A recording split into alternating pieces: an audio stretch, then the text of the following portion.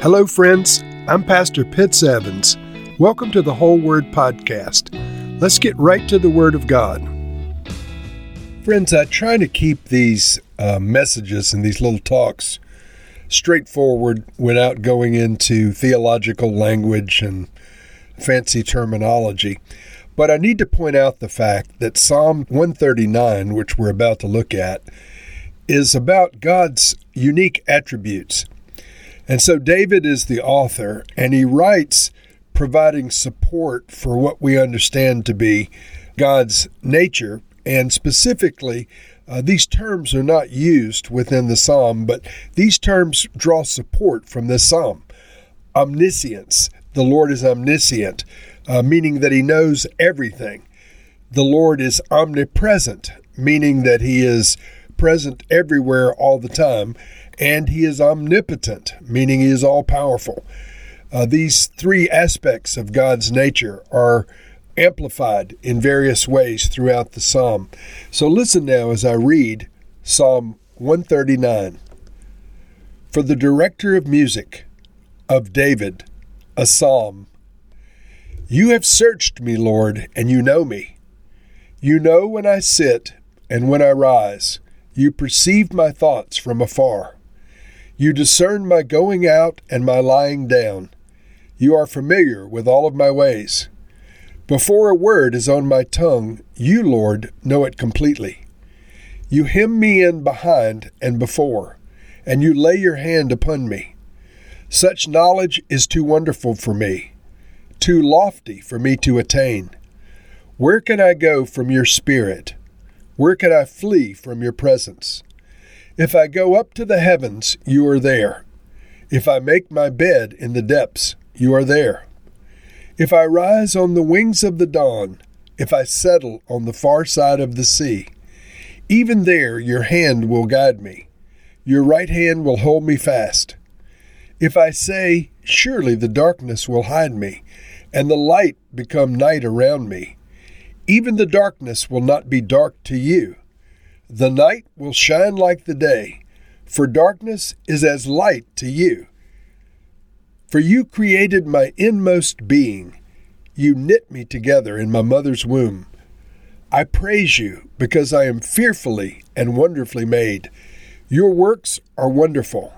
I know that full well. My frame was not hidden from you when I was made in the secret place, when I was woven together in the depths of the earth. Your eyes saw my unformed body. All the days ordained for me were written in your book before one of them came to be. How precious to me are your thoughts, God. How vast is the sum of them.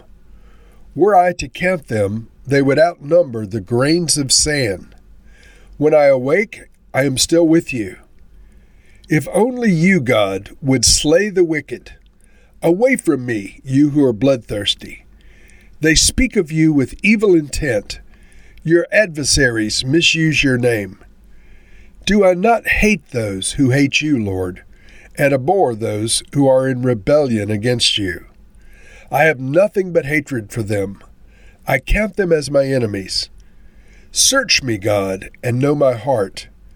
Test me and know my anxious thoughts. See if there is any offensive way in me, and lead me in the way everlasting. Now, I like the way this concludes, because David first outlines the magnificent, all-inclusive attributes of God, his all-knowing nature, his all-perceiving omnipotence, and then he says this God is the one he wants to search him and to know his thoughts and his ways. And so, knowing full well who God is, he asks him for a close personal examination. I like that a lot, and friends, we would do well to emulate King David in this. So in verse 1, David says, You have searched me, Lord, and you know me. And of course, the Lord has searched each of us, and he knows us well. He goes on to speak about God's omniscience, his knowledge. Verse 2, You know when I sit and when I rise. You perceive my thoughts from afar. So the Lord is aware of our thoughts.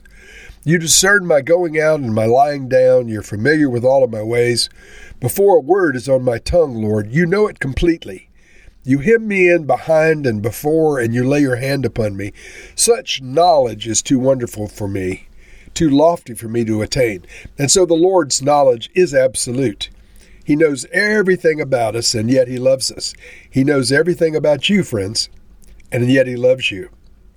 He desires to be in relationship with you forever, knowing full well who he's dealing with. And then David speaks of more of the attributes of God. He says, "Where can I go from your spirit? Where can I flee from your presence?" And of course, the answer is there's nowhere to get away from the presence of the Lord. If I go up to the heavens, you're there. If I make my bed in the depths, you are there. If I rise on the wings of the dawn, if I settle on the far side of the sea, even there your hand will guide me. Your right hand will hold me fast. And then he goes on to say that the darkness doesn't hide us from the Lord, because the darkness is the same as light to the Lord. He's not hindered by darkness. David then acknowledges that Yahweh is his creator, that Yahweh has planned his life and foreseen his destiny from before his birth. Verse 13, "For you created my inmost being. You knit me together in my mother's womb." By the way, this psalm is very applicable for a pro-life position. This knowledge of God creating us in the womb and knitting us together. Verse 14, "I praise you because I am fearfully and wonderfully made. Your works are wonderful. I know that full well. My frame was not hidden from you when I was made in the secret place, when I was woven together in the depths of the earth. Your eyes saw my unformed body. All the days ordained for me were written in your book before one of them came to be." Now, this writing of our lives in the book of God before we were even born and walking through our lives, this is a magnificent observation. Our lives are not planned before us, but the Lord knows what the decisions are that we'll make.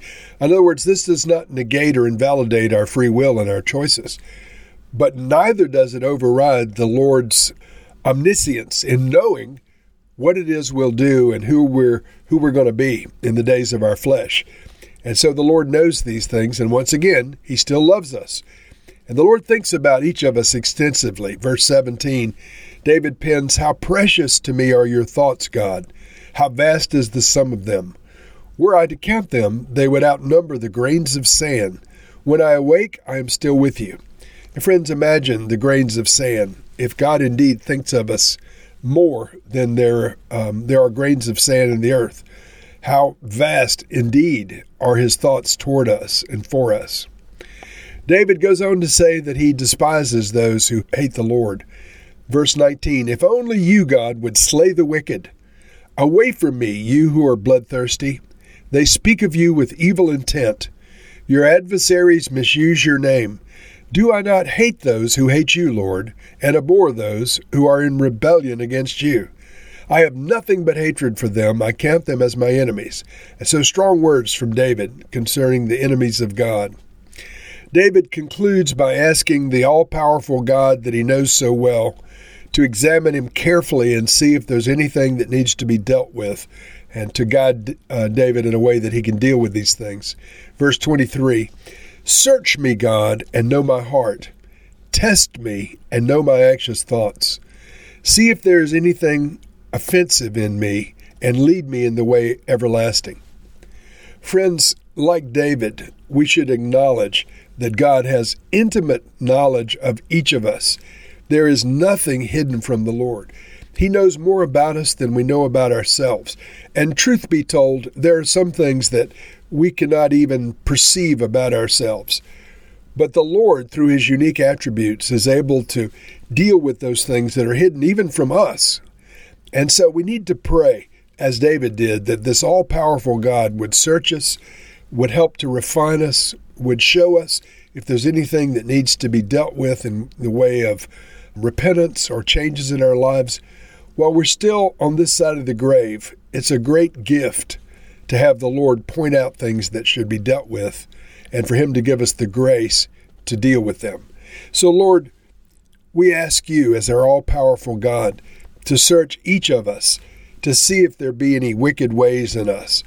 God, you know our hearts. We ask you to test us, test our thoughts, test our words, test our ways, and see if there's anything offensive to you. God, help us to deal with those things in repentance and change. Lead us in your ways everlasting. We love you, God. We want to be with you forever. We bless you and we thank you for the provision made through Jesus, for our sins to be forgiven, and for us to be more like him day by day. In Jesus' name we pray. Amen.